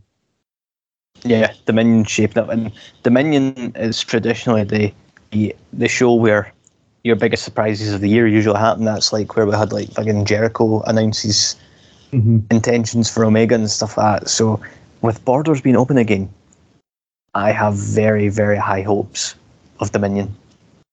Yeah, you never know what's happening. Also, that's also the site of the 1 year was Okada and Omega in a 16-minute draw, and then they went that 2 to 3 falls match, so an hour and a half, where Omega finally won the big one. So a lot can happen at that show. But also on the 14th of May in the US, we've got Capital Collision. Let me make you through some of the matches that we've got for that show that have been announced.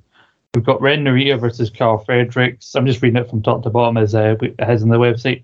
Another 12-man tag of Uemura, Tangaloa, David Finlay, Rocky Romero, and Fred Ross are taking on Tom Lawler, J.R. Kratos, Danny Limelight, Joel Nelson, and Royce Isaacs.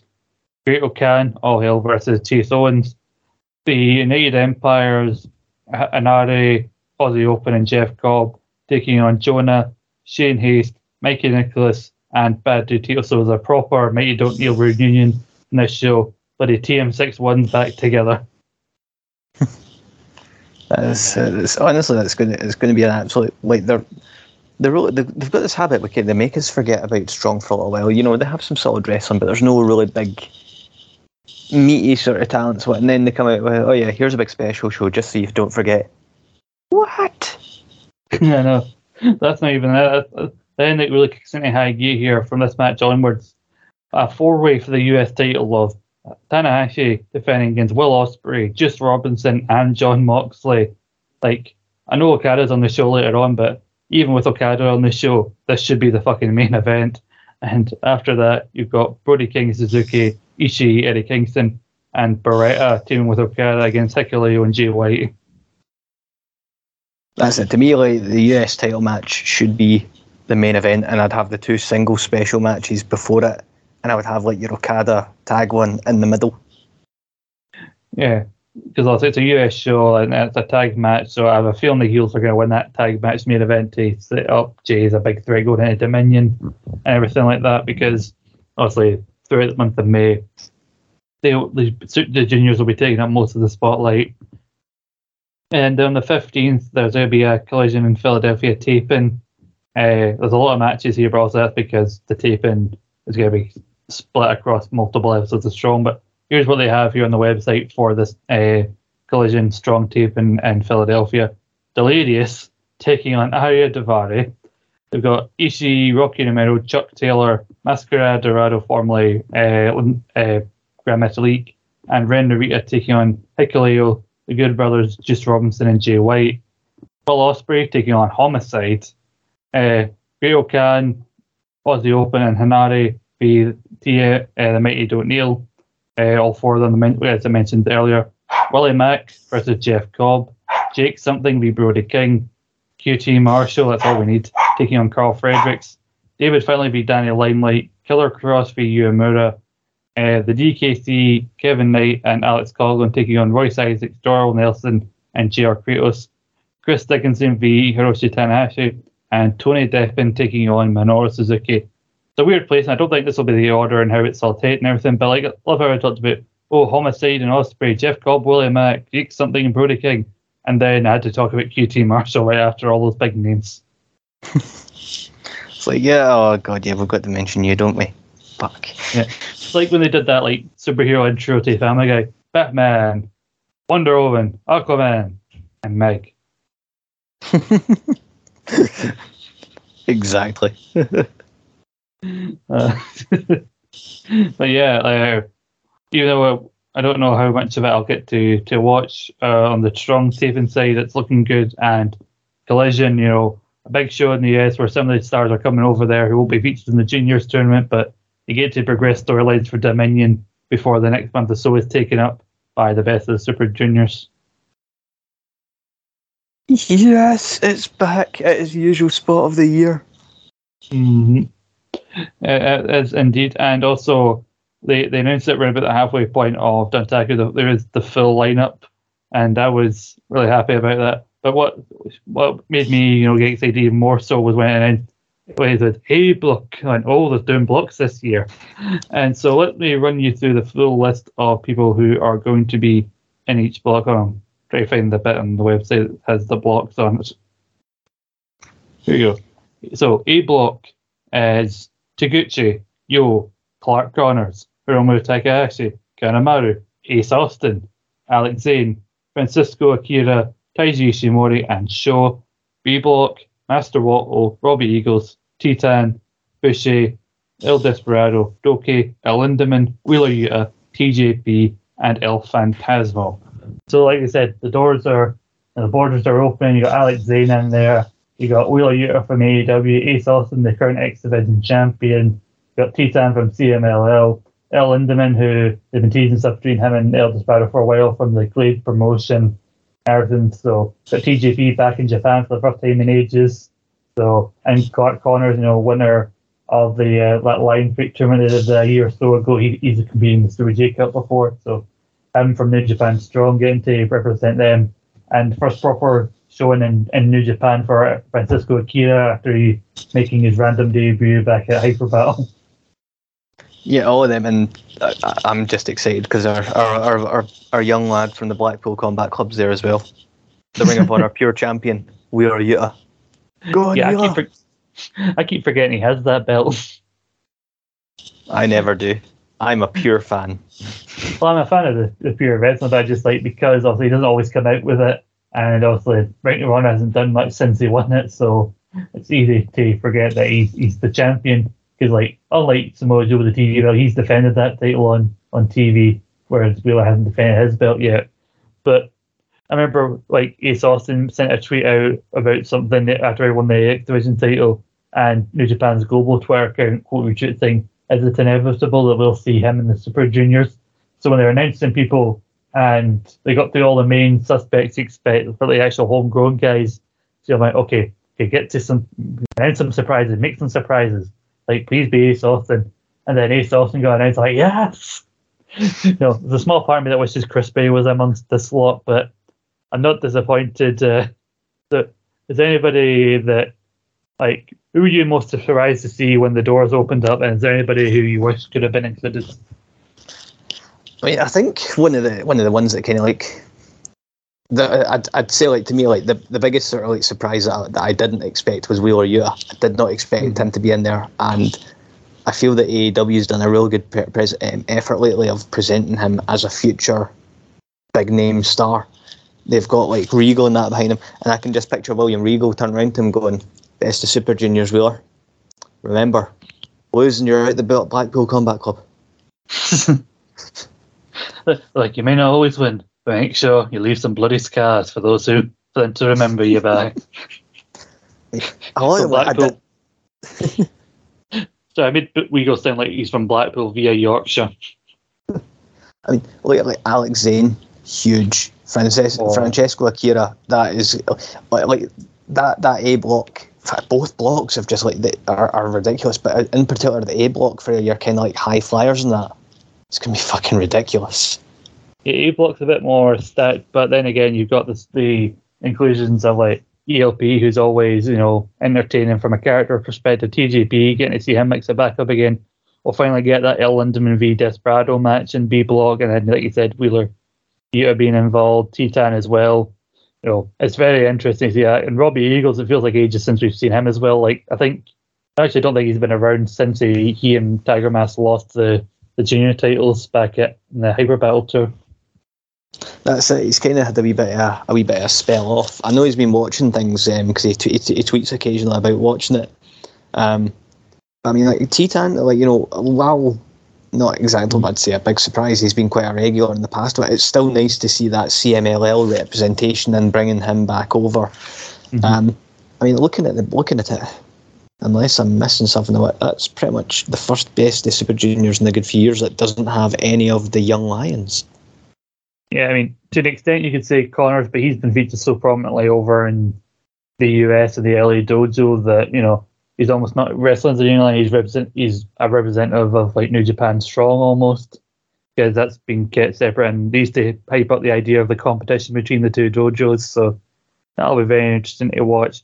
Francisco Kia, I look forward to watching because I've only really seen him once, and I was there to see him live against Daz Black at Fear and Loathing, and that was a hell of a match. So my only real reference point for him, but it was a good one. So getting to see a more prolonged showing of what he can do, well, that can only be good things. And they've already announced the full lineup of like matches and to what's happening on each tour. So it's starting this Sunday, the 15th of May. The first night was the A block, and I'll give you the lineup just right now. But also, they're bringing back the tag matches before shows, not involving people who are involving some people who are in the V block, but there's also some heavyweights in there. I mean, it'll probably get to a point where I start skipping some of these, but the first A block set of matches are going to be Ace Austin v Clark Connors, Zayn v Kanemaru, Akira v Sho, Taguchi v Hiromu, and Yo taking on junior heavyweight champion Ishimori. Also, I'm not going to go through every night, but we'll go through first ones of A and B. First night of B block is Lindemann v Doki, Bushi, El Fantasmo, Eagles v Wheeler Yuta, Wato versus TJP, and Titan taking on El Desperado in the main event. So, looking at the matches, also knowing who we know are in each block.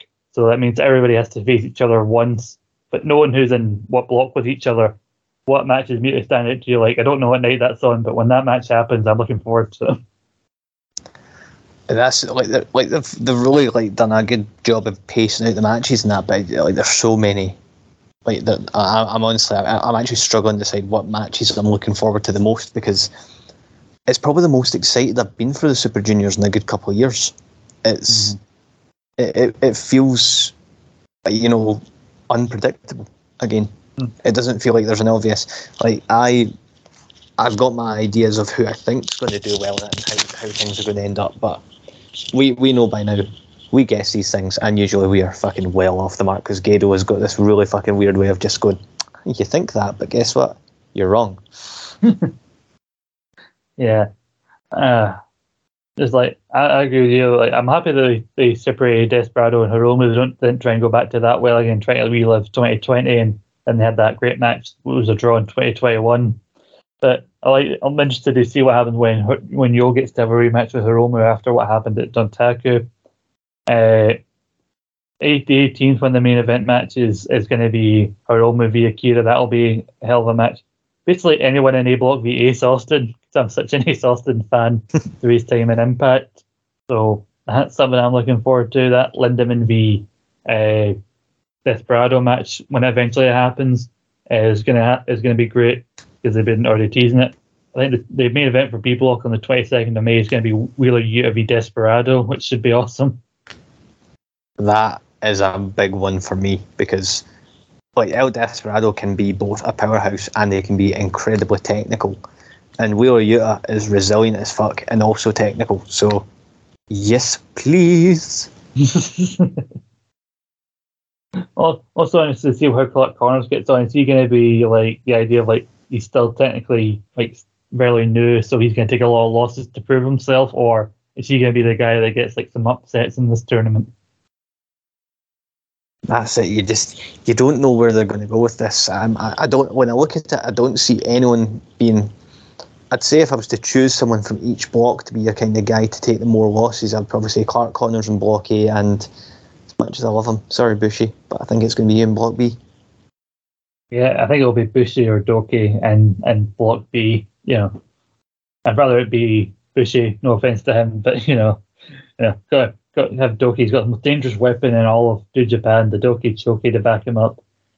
Well, if they pick favourites in this, because he's so new, and the idea that maybe they want to push a new member of the Empire and somebody help take over the junior division, I wouldn't be surprised if A Block went to Akira, and I wouldn't even, it'd be bold, but I could actually even see him taking the whole thing.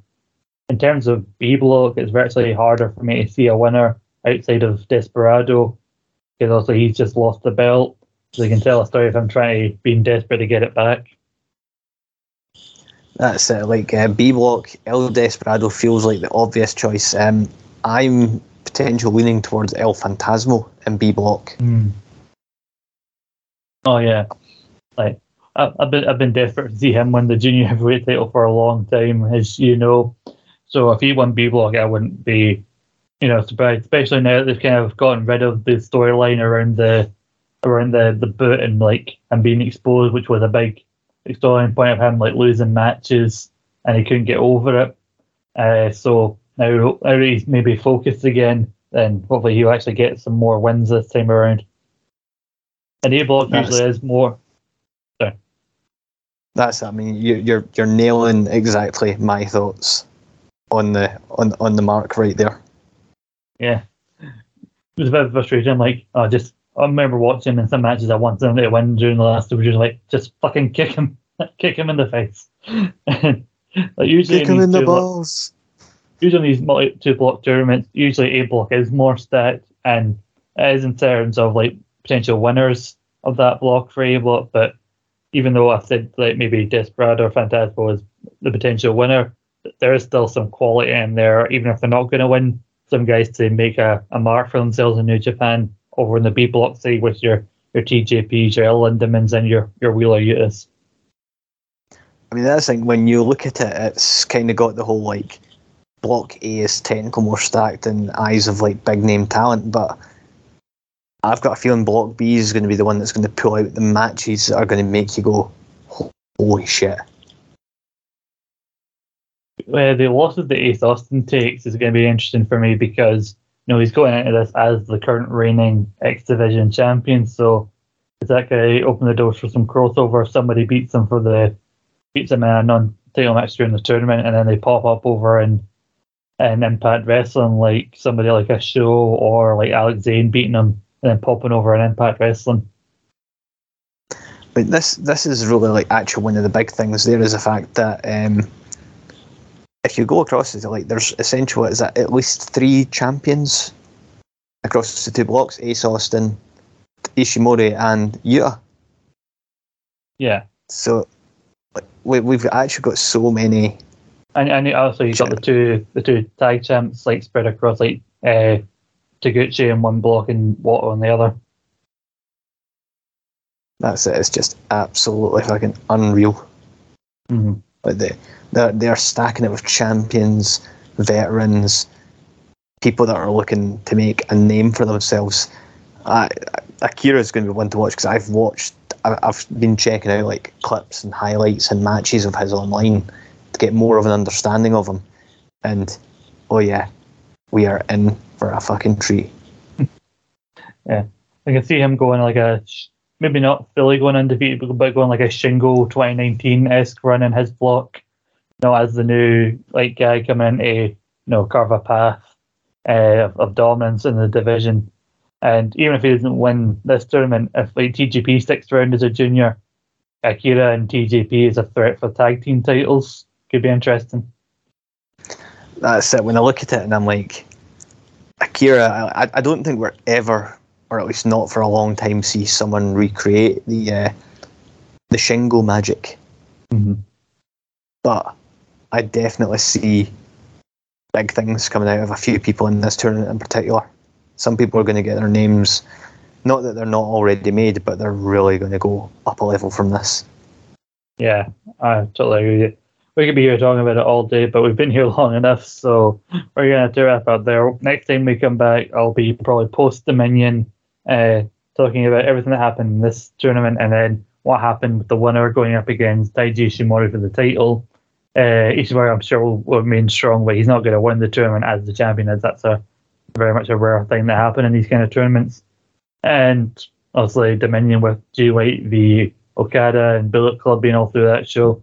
I'm sure there'll be a lot for to talk about. And hell, we'll even next time we come back, we'll have Cap-Up Collision to talk about. So could we have to split those two shows in across the month because there's so much to talk about? Well, we'll just have to wait and see what happens in New Japan over the next month or so. But I'm hopeful that when Dominion comes around, like they did in Totaku, and at Dominion they make an announcement about the G1 because they announced that the G1's back in its regular July-August slot. That's it. We're back to our normal timetable for the first time in 2 years, so that's going to confuse the shit out of us. Yeah. Oh, talking of juniors, by the way, before we go, something I wish happened a month earlier so he could have shown up is the whole thing of Kushida quietly leaving WWE, but he said it's expected he'll be back in New Japan by sometime in June. Like, why can't you decided you wanted to leave a month ago so you could have been in this fucking tournament, Kushida, you selfish bastards? No, I've heard something. I've heard a rumour, and I hope it's true. And that is Kushida wants to come back in as a heavyweight for the love of all that's holy. Let it happen. Yeah, because I remember when he had that six-man in one of his last matches where on the other side with Tanahashi, and he said, like, this was important for me because, this has been the only chance I would have gotten to face someone like Tanahashi. So if he wants to come back in as a heavyweight, then fair play. And yeah, if it happens, then get Kushida in the G1. That's it. It's so many possibilities. We will find out soon enough. We don't need your Yujiro's or your Yoshihashi's clogging up the G1 blocks when we could have people like Kushida. Like, get them to fuck. That's it. We've had enough of that. The time of the foreign wrestlers coming back in is now. Dream matches, ahoy. Absolutely. So hopefully we'll be back next month with a shitload more to talk about. This has been a long one. I'm assuming the next one will be even longer.